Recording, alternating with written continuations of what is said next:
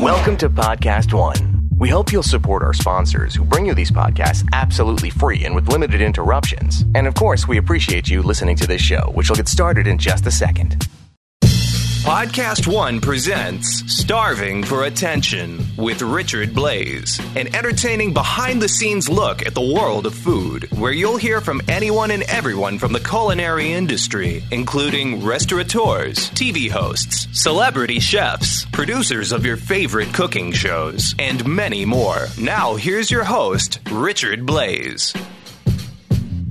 Hey everyone, thank you for joining us here, Starving for Attention. This is a podcast that you know already because we're like 40 episodes in or something. Accessed it through Apple Podcasts. Through a podcast. Hopefully you're subscribing, right? Yeah. So that's kind of the key. It actually helps you. It makes it so easy. It does. And then it just pops up and then you know that, oh wow, Curtis Stone is on Starving for Attention today. Jasmine, very exciting for a number of reasons. Yeah. One, the golden voice, the golden Australian voice, silky smooth. Yeah. Good-looking guy. Yeah. Great chef. Yeah. The total package. He's got it all. He does. He does. And then there's me. Aww. But I'm excited. We've been chasing Curtis down. He's all over the television. Everyone knows. He's on Top Chef Juniors. Is his most recent foray, right? Coming out with a second season. I think that's going to be a long, successful run of that show. I think so, too. I mean, obviously, the whole kid thing is pretty hot.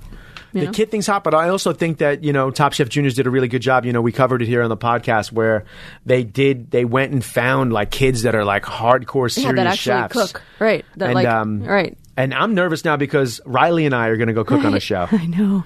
Riley, our 9-year-old daughter, who, I mean, I don't want to be, she doesn't cook per se. Like she'll toast things from time to time. She did make a nice family meal salad yesterday. Yeah, this delicious. We're now in boot camp. Training. Yeah. We're now in Richard Blaze training mode. Only because as her mom, I don't want her to cut her finger off. I don't want her to hurt herself or feel completely unprepared for the experience. Right. So we're training. So what that means is going through a market yesterday. Yeah. So we planned a family meal of what we were going to make. And then we went into a market. Stuffed cabbages, Polish style, just for everyone out there. So Midwest. And then it is. It's great. Fair absolutely. Enough. And we set a timer. Chicago. We set a timer. For 10 minutes. Which in a large grocery store. Ample time. We should probably be clear with her. But listen, real quick though, does 10 minutes sound like a long time? It doesn't. No, it's it not doesn't. a long time. But I'm saying it'll be even shorter, probably, for...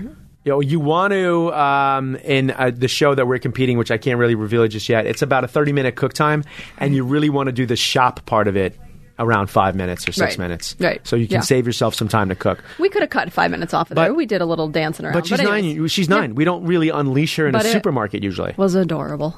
It was adorable. It was adorable. I mean, the shopping itself was adorable. I took Embry, our 6-year-old, on the other half of the trip because you never know where we might end up cooking together as well. Good luck to you. Yes, because she's intense. She's intense, yeah. But we got done. They were so happy that we got done. And then we went home.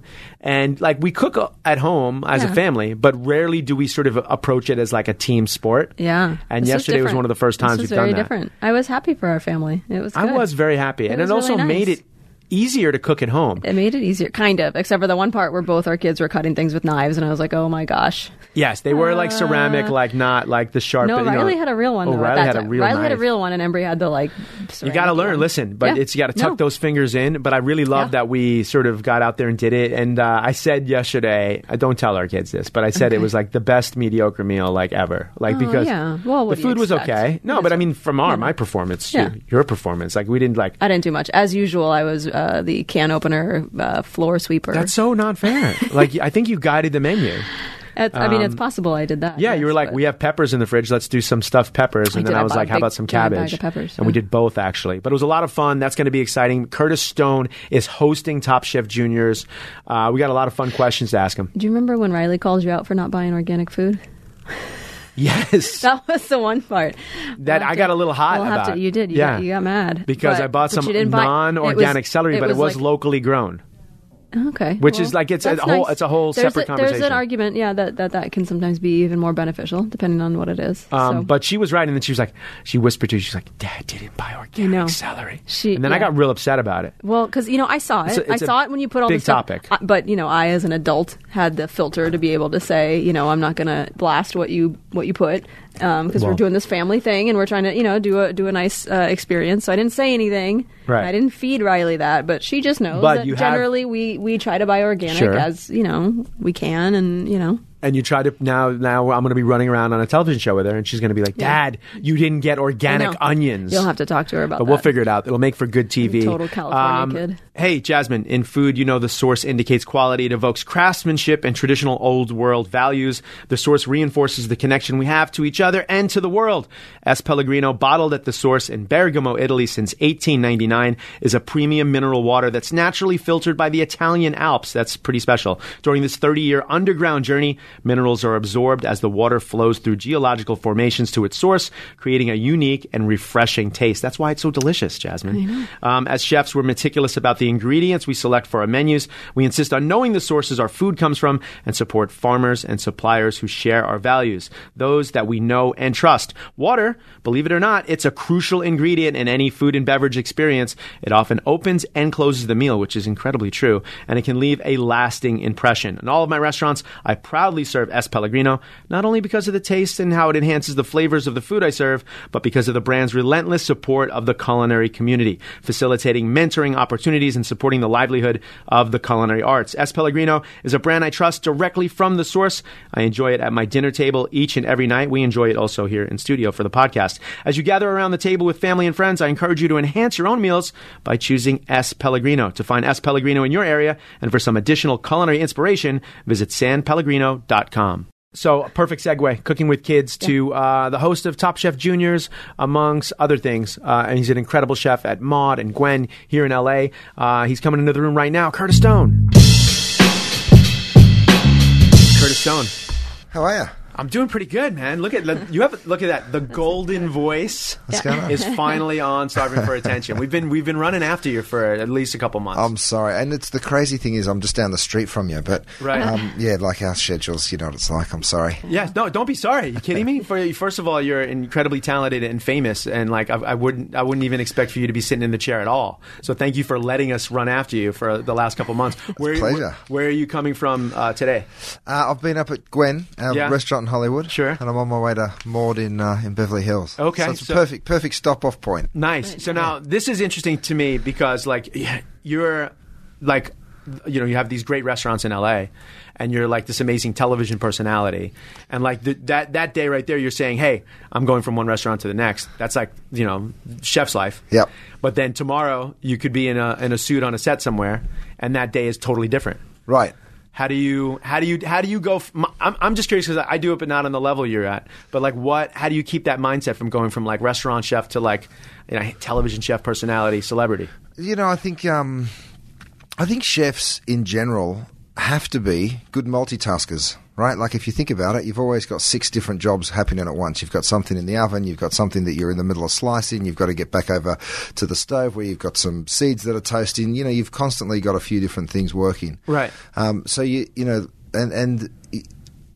have to be good at that, to be a good cook. And I think it's a good skill to have, so when what you're talking about is exactly what it is. It's multitasking, right? It's like take one hat off and you got to put another hat on. And the same thing when you run a restaurant, you have to, one minute you're in a disciplinary hearing, you're the human resource manager, and then the next minute you're like the creative genius who's trying to come up with something special. And then the next minute you're the tough guy who's got to pick up heavy shit all day and grunt and so it's you have to wear many hats anyway. So to me it's sort of an extension of that. It's more extreme, of course. And I don't know. I sort of think whenever I do TV or even sitting here chatting to you, it's a pleasure. I really enjoy it because it's so different to what we're used to doing. It's like you get a little vacation. It's nice. Right. Now, when you were honing your craft, right, as a chef, did you think that this was gonna television was gonna be like a thing? No. I mean, it wasn't really a thing when we started or when I started. I'm bloody old. I'm 42. It was before. Well, I mean, we didn't even have the Food Network in Australia. We still don't, or they do now actually. But anyway, there was no sort of TV chefs. There was no Jamie Oliver. None of those guys that sort of started. So it wasn't even really a consideration. And then I guess when it happened, when there was a bit of TV around, you sort of saw it. I don't know. I worked in really good restaurants, so the attitude in that sort of high-end fine dining was, well, that's not even great food anyway. You know, like those guys on TV aren't great chefs. But you work for Marco. Yeah. Right? Yeah. And like, you know, Marco at the time probably wasn't a TV chef, but he's a celebrity. He's a personality. Yeah. I mean, he was infamous if you think about it. Like, he was famous for telling the TV people to stick it up their jumper. He was like, "No, I don't want to." You know, he like would tell them to go away. Right. And now he does it. Actually, he's on all sorts of TV shows. So it's a funny arc to watch unfold. But I think it's interesting, right? Like what's happened to our business is phenomenally. Like, it's a huge change. Right. I can't think of many other industries that has happened to, that you've gone from being...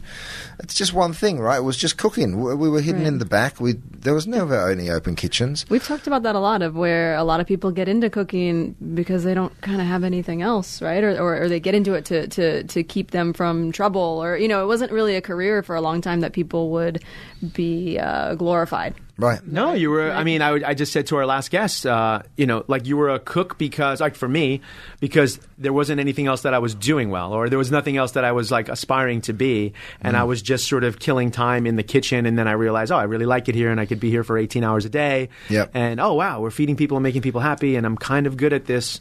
How did you get to like you knew you were going to be a chef from what age? It's from when I was young. Okay. Yeah, I've always been really greedy, and I've always eaten way more than I should. Nice.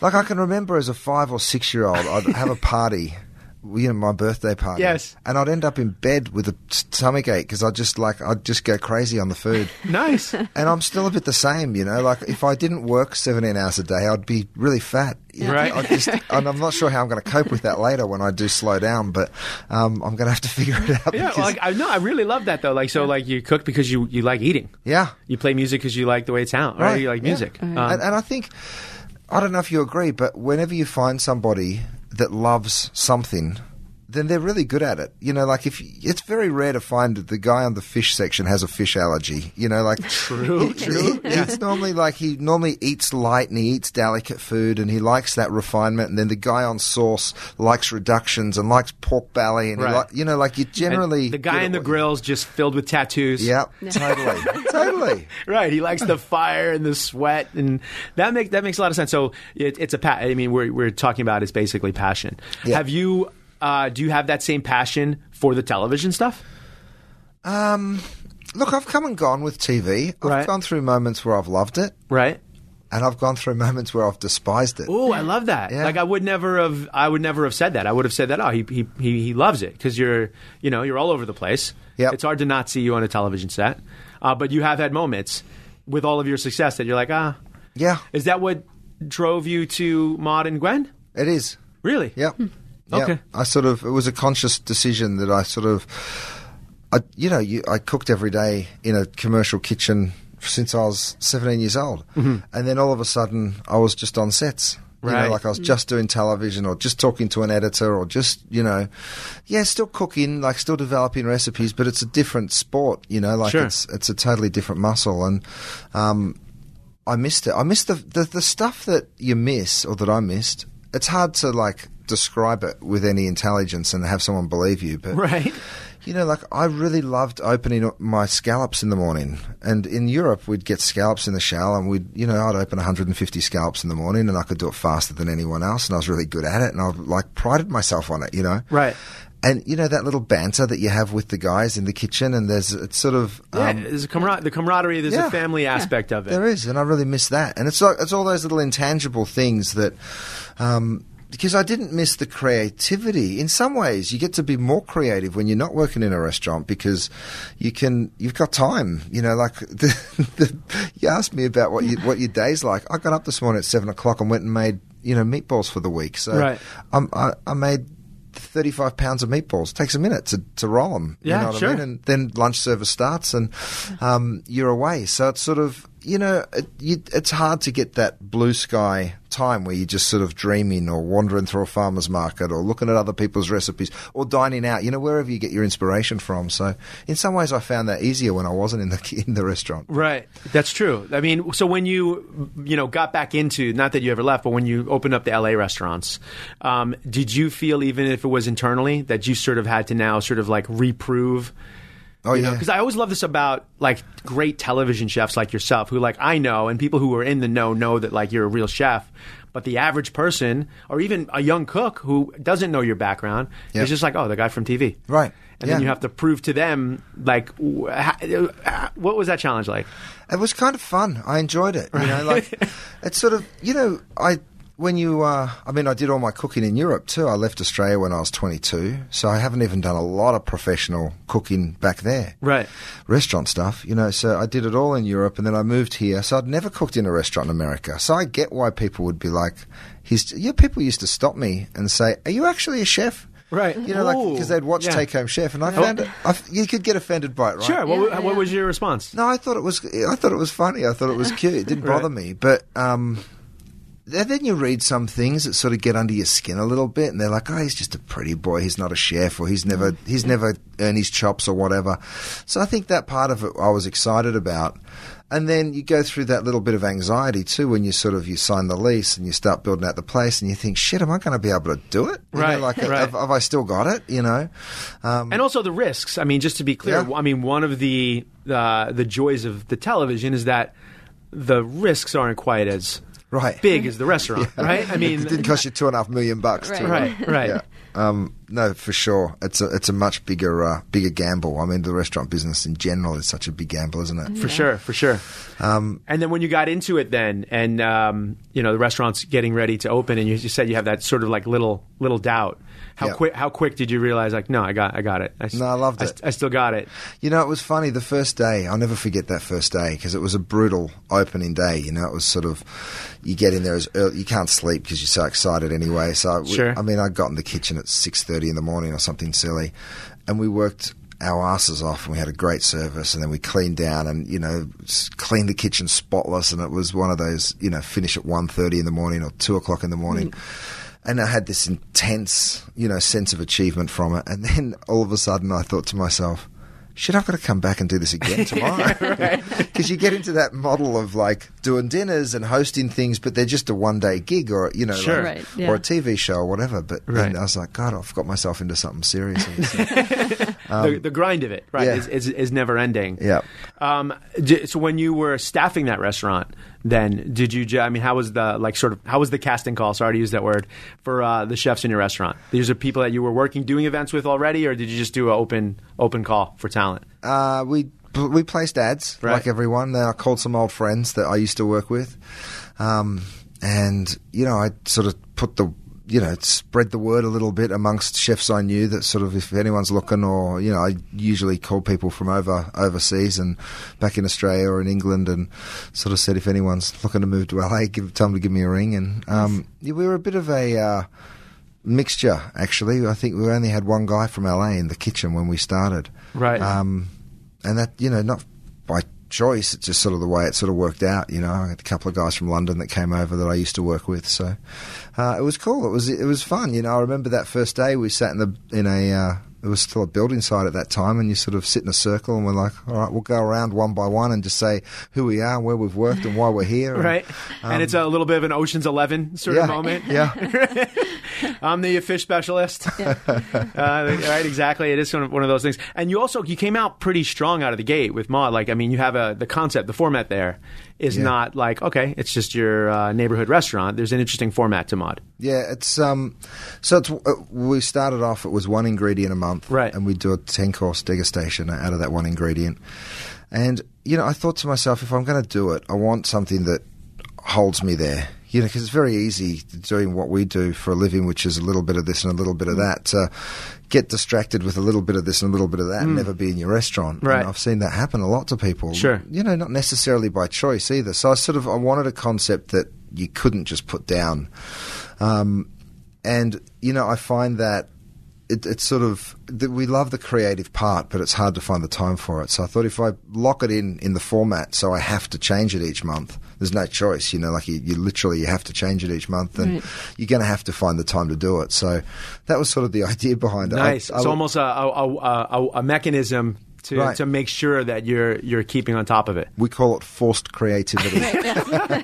It is contradiction of terms, but it is. Is that the format that's still up, or have you guys moved away from it? We change on Tuesday, actually. Oh wow! Yeah, okay. Yeah. So we've had 4 years of it, and we sort of, 4 years in, we're at like the 54th ingredient, and we're looking at it going, well, God, what are we going to do? Right. Persimmon menu, and then you're the return of fennel. Right. Like you have to kind of have the sequel to something. Part 2. Yeah. So we've changed it now that the menus will revolve around wine regions.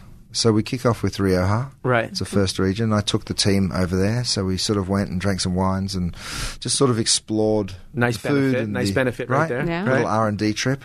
And we looked at, the architecture and the music and the culture and the attitude of the people and try and sort of somehow... work that into... So it's not going to be like a strictly Spanish menu or Rioja. It's not going to be typical cuisine, but, those influences and some ingredients. We snuck some sausage back in our bag and, we'll... There you go. Now, do you have to... This is going to be weird, but do you have to do any of that? That's a lot of work, like, right? The creative process, like taking your team outside of the restaurant, making the menu each month. Does any of that work also translate to your television work? Meaning, like, do you work? It's still work. A lot of people also think the television thing is easy. Yeah. Not really. Not when someone's in your ear, you're reading a teleprompter or whatever it is. You can sit on the other side of the television screen and say, "Oh, that's easy. Right. That's a dream job." But there's work that goes into it. Do you, or have you, worked at it sort of like with a chef sort of mentality on the television side, or you just go in there and let it rip and have never had to like try in the television space? God, I've done so many different things in television. The first show I ever did was just a dream. It was called Surfing the Menu. Yes. Right, yeah. And we travelled Australia and we cooked and we ate and we surfed and we met food producers and there was no TV work to do. It was just that they were following us with some cameras. Okay. It was me and another guy, Ben O'Donoghue. How did it come about then? Like just... We got pitched this idea. Well, I think I was working in the UK and someone from the BBC called me and said, we're doing an Australia Day thing and we want 2 Aussies to come and cook hangover food because you guys are known as big drinkers. And I was like, well, that's true. Okay. Yeah, okay. And so I met Ben O'Donoghue. That was the first time I met him. And I think I made some poached eggs and wild mushrooms and he did a Bloody Mary and we did this little fun segment and we were like, he's a funny dude and we got along pretty well. So there's a boy band mentality to this, right? Right? Is that how you kind of got thrown together? Yeah, produced. Yeah. And then, so this producer saw it and said, God, that'd be a good show. And she'd had this idea. In Australia, quite often you go somewhere, right, and the surf's up. It's a really good break, a good swell. And, you call a plumber, no plumber's available. You go to a cafe and they're like, the chef's gone out for a surf, and he hasn't come back yet. So it's a bit of a slow start to service. So she'd had an experience like that. So she had this idea of like a surfing chef. And then she saw that segment and she was like, these 2 guys would be perfect. So she rang and she said, can you surf? And I was like, well, why? And she said, well, I've got this idea for a show and blah, blah, blah. And I was like, oh, yeah, of course I can surf. And I couldn't. Nice. It was total garbage. That's perfect, though. Right? Yeah. That's one of the keys to success is to just roll with it. Fake it. Right. And it turned into the funniest part of the show that Ben was a good surfer and I was bloody hopeless and would keep hurting myself in the water. So. Now you're surfing, though, right? Or no? Yeah, because you look pretty tan and you look like a surfer. Like you got a surfing sort of vibe going on right now. Now you're in. Well, we've got 2 young kids. So I haven't been in the water for a while, but okay. I am a surfer now. Right. There you go. And that was the first, and then that just kickstarted the whole thing. That was the first thing I ever did. So it's like, what a dream job. We did 4 seasons of it. We travelled. We literally went around Australia 4 different times for this show, and then. You think you're an expert because you're not really doing anything, And then you get on a show like Top Chef or something like that where you actually have to remember a script or listen to listen to a little voice in your ear and sort of regurgitate their words to camera and look somewhat interested while you're doing it, not like you're thinking too much. So I found that kind of difficult. Right. In the beginning. Right. But then you get more used to it. It's like anything, It's like, I always use the golf analogy. You don't hit a ball straight down the fairway on your first swing. It takes you a few swings. But you were game for the process. Right. Because, there are a lot of friends that we have that I know are like, you throw their earpiece away or get disgruntled about it. Like you were, like you work with your production team as you would your cooks in the kitchen. Right. Right. Yep. I love it. And what's the next right now? Top Chef Juniors. Top Chef Junior just got picked up. I mean, like an episode in or something. Yeah, I mean, they didn't even wait. Right. Usually, there's a little wait. It must have been the episode you were there for. I think. I was in the first episode. So you're right. Yeah. So I think that was definitely the key to getting it picked up again. What are now that you've hosted a bunch of shows? As a matter of fact, we were going to play a game I was going to ask you. The game is, have you hosted this show? And we were just going to rattle off all the shows that you hosted, which would have been pretty good. It's an impressive list. Because it is an impressive list. I'm super jealous. I've never had a big hit, though. My wife laughs. She goes, so many of your shows fail, but they keep hiring you. It's amazing. Well, because she's an actress, and she's like, as an actor, if you kept failing, we wouldn't get hired anymore. So she thinks it's pretty impressive that I still get hired, even though my shows. Well, it is. I mean, it is impressive because your work is good, and it's not the show. It's not the talent. Some of the times, it's the show, right? That's what I say. Bloody producers. But Juniors, that's the first time now that we're working with kids. Well, that's what they say. Never work with kids or animals, right? Right. So what do you think? And you have that's right. That's right. So how is the experience? I mean, again, only having been on set a couple of days, and I've done some other kids shows on other networks, but it's a different game. It is. It's fun. I'm a dad, right? So I've got two boys, and one's 6 and one's 3. So I don't think I would have found it as interesting had I not been a parent. But now that you are, you watch these kids and you really hope the best for them, and you want them to do really well. And I probably walked into it a bit more skeptical than I should have, because I sort of walked in thinking, who are these kids for real? Like, do they just want to be famous? Have they got a stage parent back there somewhere that's propping them up? Right? Is it a real interest? Would they be just as happy on a singing show?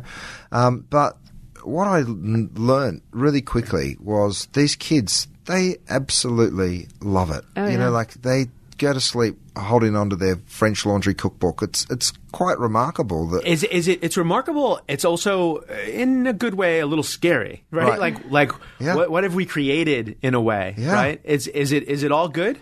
Is there any negative to like the exposure of food on television or the saturation of the food competition space? Look, I think it's shone a huge light on our industry. And let's face it, our industry wasn't going well. It was dying. Right. There was less and less people interested in it. It's bloody hard work. There was no glory in it whatsoever. It wasn't sexy in any way.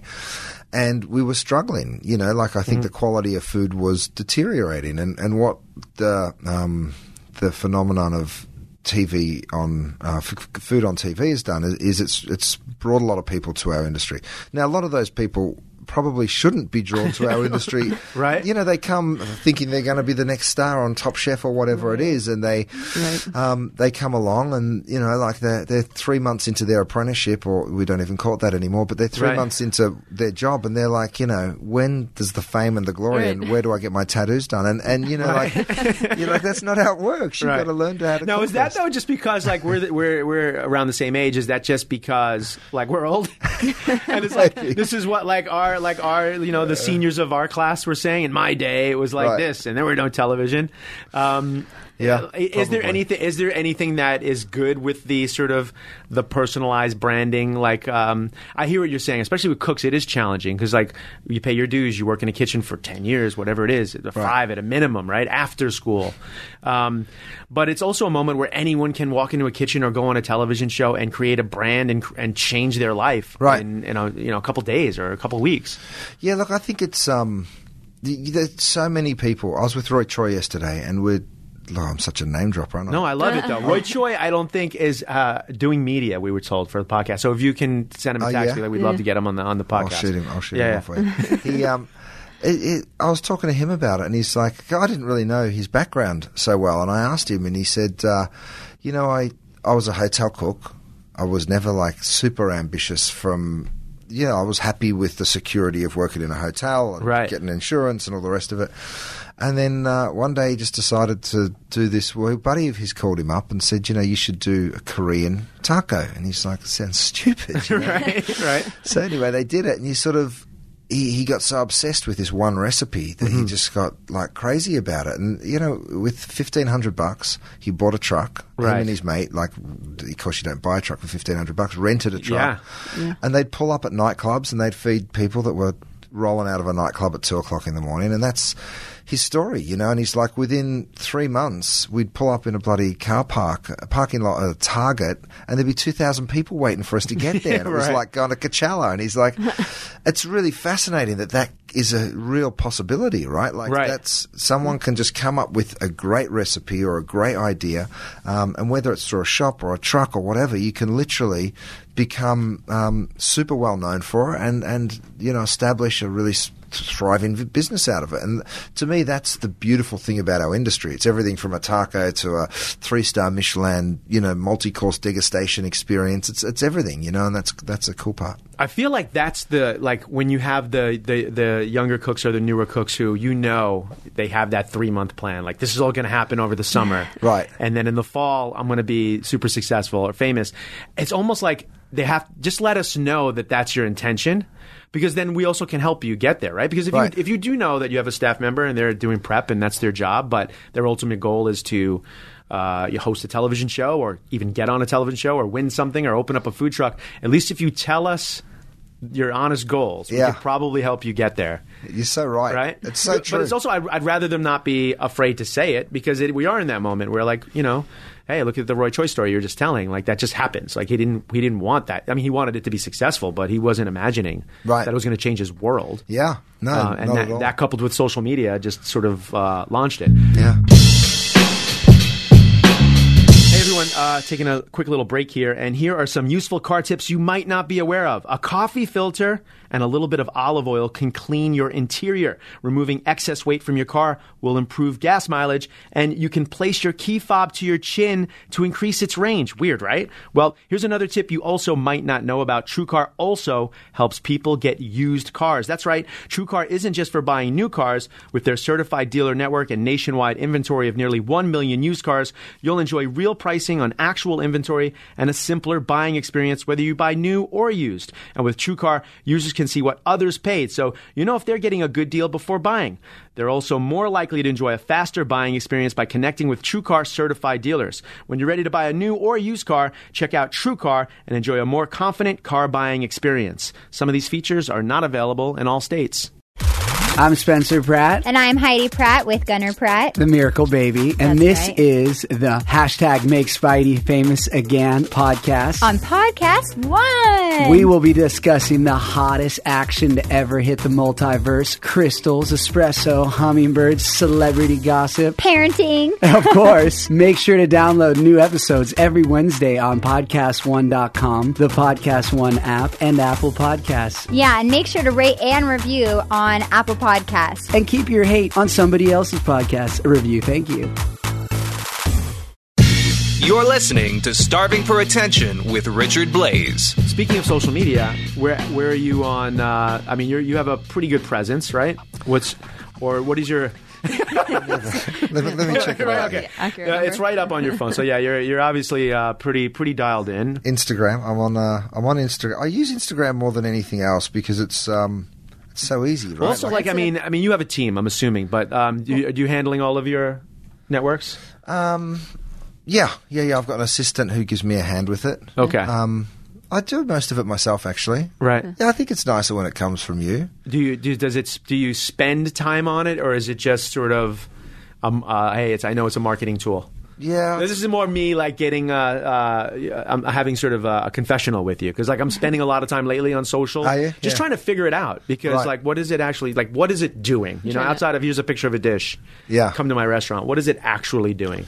Yeah, I'm not sure. It's a funny thing, isn't it? It's come from nowhere, and I don't spend too much time on it. Right. A little. It's like occasionally I'll think, right, because I think of it more from a business perspective than a personal one, sure, to be fair.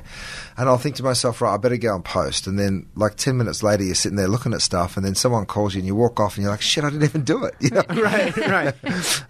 So it can be a bit of a time sucker, but I mean, I kind of like it. I hate saying it out loud, but it's kind of like takes away from the time that you used to read a magazine or pick up a book. Oh, sure. Which is a bummer, because I love that industry and I don't want books and magazines to disappear. But it's kind of like... Well, especially as a cook. Like, I mean, I have a decent cookbook collection, and like, I'm sure you do as well. And like, there was something about getting a book that you could hold, and then like that book would go through the kitchen, and every cook would borrow it for a couple days. It was like old CDs in music, and now it's like there's almost like that's gone. Like that culture is gone because you can just jump on your phone and look at any recipe. Right. You see what other chefs are up to, and what are they doing, and trying and playing around with, and that part of it's fun, but. Yeah, it's a shame. Now we've come to the point where there's a lot of these apps that are, it's an app to tell you to not be on your phone, right? It's a meditation app to be like, hey, you should spend the next 4 hours with your kids or turn this off for a little bit. But I'm assuming also the restaurant, like for you, that's where you can turn off. Yeah. Yeah, that's a great part. I mean, it's a challenging part of doing business, right? Like I think people are so used to everyone getting their emails in real time, and they get a little annoyed if you don't answer it straight away. But if you're in the kitchen until midnight, you're not going to read the 30 emails that came to you that afternoon at the end of the night because you're exhausted. So I quite often get up in the morning, and then that's my time with my kids in the morning. So I don't want to do it then either, So I'm in fairness, not brilliant. You're a day and a half back on emails. I am. I'm slow. I am. All right. So you're heading off to your restaurant later today, right? Yeah. And when are you guys back on set for Juniors? I think it's the end of Feb. Okay, so are you coming to play? You coming back on? No one's in. I'll take that as an official invite. But definitely, I enjoyed it. I was like you, blown away with the talent that was on that show. And what I also love is when you do, then those kids find you on social media, right? Yes. And like I think it was one of the contestants that reached out to us on Juniors. It was. Yeah. I think Milo. Milo. Yeah. Who's like, and then like we went to his Instagram page. And he's like doing pop-ups. Right. He's like, book me for private dinners or something. And it's like, for booking information. Come on. No, it's serious. And Good I'm like, on wow. Yeah, right, exactly.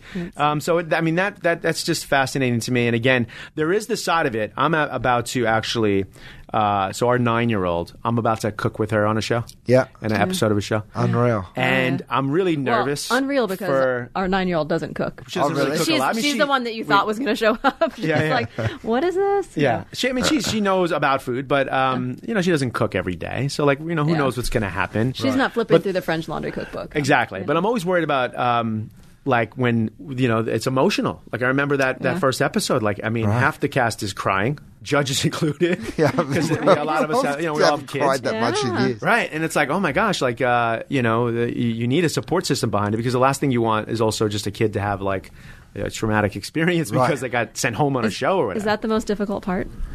Look, I think kids have an interesting demeanour. Like the thing that I really noticed is when we'd give them feedback, they just sit there or stand there and nod and take it in and take it as like you were helping them. Right. Where on normal Top Chef, we give some critiques and they look at you like they want to poke your eyes out. Yes. Like you don't know what you're talking about, right? Which is, maybe they're right sometimes, but...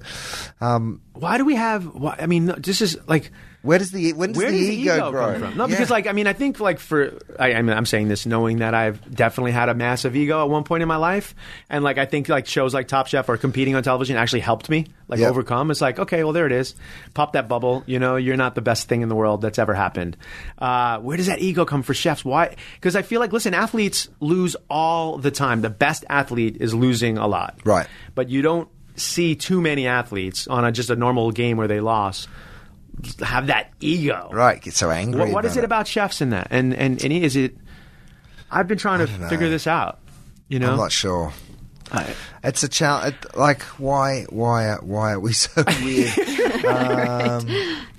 God, I don't know. I think it is because for a lot of us, like we sort of came from nothing, and it's like it's all we have. Yeah. And there's like in our souls and minds, it's just there's so much into it. It's everything we're all about. And like when someone critiques the doneness of a steak that we cooked or says something wasn't seasoned, it's like it's truly like hurting our soul. Where I think athletes are trained to lose. They're trained to deal with failure. That's just my take on it. I mean, I don't know. I've spoken to artists about the same thing. Okay. Would you? Because you don't think they have egos at all, right? Artists. right. But they do actually. Like, I feel like as a chef, I'm never really happy with my work. I'm never really happy with it. Even when people say it's great or it's this or it's that, I think, I could have done this differently or that could have been better. Truly. You know? And I think artists are a bit the same way from the few that I've gotten to know. They seem, quite often they'll paint back over their canvases, or they'll go back over their work, and I'm like, God, it's exactly like what we do in the kitchen. When you're a perfectionist, so when you have those moments with your team in the kitchen, do you reveal those like mild little flaws that are not bad enough to send a dish back, but that are like, hey, this is 1% off in this one area, this isn't whatever that is, or because I think that's too, sometimes that's where you can almost help train the ego, where it's like, hey, no, this is really good, but this is 1% off, or whatever that is. How does feedback work in your kitchens? We're super collaborative. Okay. Yeah, so I'll do a dish and I'll give it to them and say, how would you improve it? How would you fix it? What would you do? And listen, and then try some of their ideas and modify the dish. And I think it's always, you can't get too crazy with it where you sort of like, I'll do a sauce and you make the pasta, and because it's sort of, you need the vision 100%. But then once you've created it, I think it is good to sort of then tweak and think about it again, and come back the next day, try a different sauce with it, or so I'm always, we talk a lot. I think with the kids it's just it's school. I think it also helps them that they're school age and they're resilient. And criticism is like going to school, and they're much more resilient than the adults. That's what we're saying. The first time you have a bad moment with your own kid, they're in trouble for something, or they do something wrong, and you have to like tell them, and then there's crying and whatever, and you go to bed heartbroken about it. And you wake up in the morning and you think, God, is it going to be okay? They couldn't care less. They can't even remember it. No, This is so they're true. Skipping along. And I think kids are this, like, even with the eliminations, we'd sort of see them and you'd be like, oh, God, they're going to be so upset. And they would be for a heartbeat. But then, in 5 minutes, they're skipping around again and they're fine. That's great. Where are your kids at right now? What are they into? What are some of the... Hudson's just learnt to ride his bike without his training wheels. Yes, there you go. Yes, like 6 and 3. Amazing. Yeah. He's a bit late. No. Our slow. Oldest was like older than that. Oh, really? Sure. Yeah. Phew. No, I was feeling. So now is it like bike all the time? We were riding around the lake. We live up in Hollywood, and we're riding around the reservoir up there, and there must have been 6 kids go past him that was all smaller than him, without training wheels, and we're motoring along with the training wheels, and I was like, oh my God, I'm a bad dad, So, and I didn't say anything, and we got back, and he's like, Dad, I think I'm ready to take my training wheels amazing. off. So he must have we have the noticed same story. Yeah, we had the pretty same much. story. It just happened to our daughter when she was like 8 or 7. But it was like it was like take your bike to school day. Yeah. And we're on training wheels. No. She didn't bring a bike. She brought a scooter, and almost everyone else brought a bike with no training wheels. She didn't bring a bike because she didn't even really ride one then. But she's really good on a scooter. But yeah, nice. I feel like times have changed though with bikes. Like it has. We used to just ride them around, right? Even without our parents. Forever, but right? You'd never let your kids out. No, for we just leave for the day. I mean, this was in another podcast I was listening to where we used to just leave and come back when it's dark. It's like you're going to work. No helmet. Bandits. Yeah. I remember being in some dangerous situations, like on a bicycle, like crossing busy streets with no helmet as a 6th grader or something. Different times for sure. Listen, Curtis Stone, thank you so much for hanging out with us. At the end of the show, we play a game or two. Yeah. Are you okay to have a little fun? Yeah, come on. This is going to be this is an Aussie edition. Is that going to work for you? Let's do Pretty it. simple. I'm sure you've dealt with questions. This game is called Scarf or Barf. Ooh. So this is Scarf or Barf. Aussie edition. These are all sort of iconic Australian foods. And you're going to tell us if you scarf it, gobble it up, or barf, you can't stand it. All right, we're going to start with the easy one. One of my favorite sort of iconic Australian ingredients. You know where I'm going. Vegemite. I knew it. I love it. I scarf that. Yes. Now, just on toast, Lots of butter. The toast has to be hot.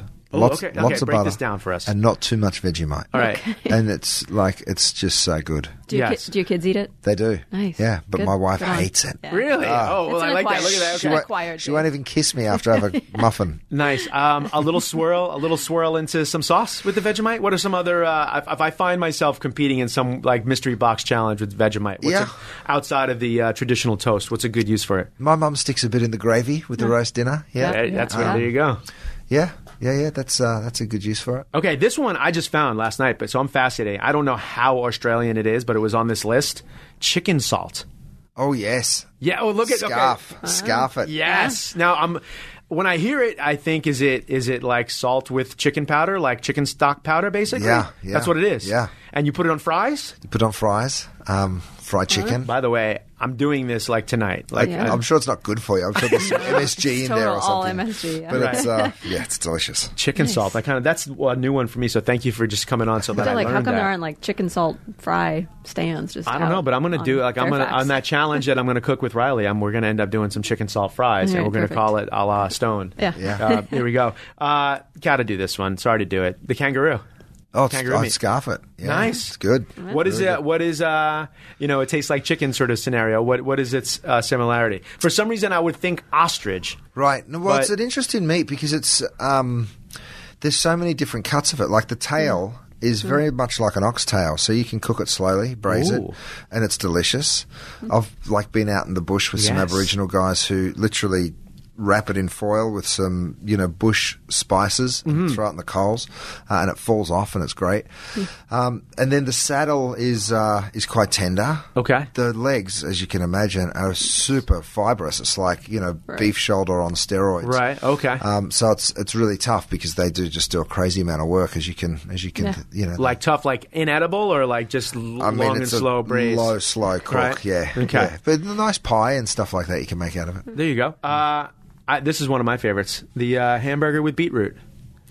Nah. Oh, there we go. Okay, I'm glad. Found one. Yeah, Okay. found one. How do they work? Like, I've never had one. It's embarrassing, but how do they? Is it sort of like a pickle beet that's like a topping for a burger? That sounds quite nice. That does, right? But what they do is they take a canned beet that's pre-sliced, even. So it's a piece of canned beet and just stick it on a burger. So it's kind of it's like, to me burger's all about ratio. Right. You can't have too big a patty. The actual burger needs to be small enough. The bread needs to be. Yeah. Are you a thin patty or a thick patty guy? I'm more of a thin patty guy. Yeah, me too. More Maillard reaction, more surface area. Yeah. The last one that's totally sort of ridiculous, probably, and very obvious: crocodile. I haven't eaten a lot of crocodile. It's good. I would Gator. say, I'm assuming. Yeah, It tastes like gator, right? Yeah. I mean, okay. It's a bit like veal. Chicken. Yeah. Oh. Yeah. Veal. Well, Yeah. veal makes it sound like I might want to try it. Yeah, All right. it's There not we go. bad. It's not So bad. scarf or barf. Scarf. Nice. Fairy bread. Oh, barf. It's Oh. gross. So bad. My wife came to Australia the first time and we went to a barbecue. Well, actually, we call it a sausage sizzle, which she thought was just so funny. Yes. hilarious. And we went to this sausage sizzle and it was a kids' party. And, it's literally sausages in bread with butter and sauce, ketchup. Right. Yeah. And she looked at it and then they brought out the fairy bread, which is a piece of white bread, like Wonder White, butter, and then sprinkles, like, the hundreds and thousands. I gotta try it. I'm gonna say if you had girls, you would probably be scarfing this. Yeah. Oh, yeah. Like the Like if your children, like the Blaze girls, will be eating would fairy bread demolish that in your honor at least once this weekend. They're going to be mad that even exists and they didn't know about it Didn't know before about it. now. Exactly. Should have ended on fairy bread. But what about Wheat Bix? In a pinch. In a pinch, okay. I'd say, the I'd scarf it. fiber laden cereal, need it, okay. yeah, if you need And it. then this one, which seems actually like maybe you might even have it on a menu. Lamingtons. Oh yeah, they're good. Yeah. yeah. We saw them at the butcher's shop at Gwen. I was going to say, okay, and that it's a pastry, right? It's a coconut and chocolate sort of jam-filled pastry. Yep, it's like a sponge cake almost, and then you dip it in chocolate, roll it in coconut, but then you cut it in half and stick like a raspberry jam in the center. Got it. Hey, listen, everyone, if you end up being on some television show and Curtis Stone is hosting or judging it, don't make the fairy bread A good list here. or the hamburger with beetroot if you're going to have to do some Aussie-themed dish. Chef, thank you so much for hanging out with us. Pleasure, mates. Absolute. Thanks for having me. 86. Oh, yeah. sure, I forgot something. I know, you almost did. Yeah, this It's is all a big right. one. We always Bring do it every on. at the end of the show, we do something called 86. It's 86th. One thing in the world that you want 86. It could be serious, not. It could be in the food world. Whatever you'd like to 86. Oh, goodness. So I'm so easygoing. There's nothing I want at 86. You're like me. It is a tough question. We've had answers have ranged from serious political ones to like Caesar salad. Right. So I thought you meant something in the kitchen. Yeah. It can be whatever you want. Yeah. I don't like wearing gloves in the kitchen. Yeah. Okay, I like that, and also an original one. I'd 86 gloves. Yeah. 86 gloves. I'm with you on that. Like clean your hands. Keep your hands clean. Yeah. Wash them several times. Every time you change jobs, you have to wash your hands. Yeah. I don't kind of understand what they do either, because you put the gloves on and they're supposed to like magic. It gives you this false sense of my hands are clean. This is true. Right? But then you do a job, your hands aren't clean anymore. So you still got to wash them or take the gloves off and replace them. And I'm just like, why don't you just wash them? It is. I agree with you. That's a really good one. Curtis Stone, thank you so much for hanging out with us. Listen, everyone, head on over to Podcast One or Apple Podcasts. Do us a favor and hit subscribe. Spend an extra 30 seconds, 45 seconds, and write a review. Let us know how we're doing. We're at 5 stars. And we'll see you next week. Until then, stay hungry. Thanks for listening to Starving for Attention with Richard Blais. Download new episodes every Tuesday on the Podcast One app, Apple Podcasts, or PodcastOne.com.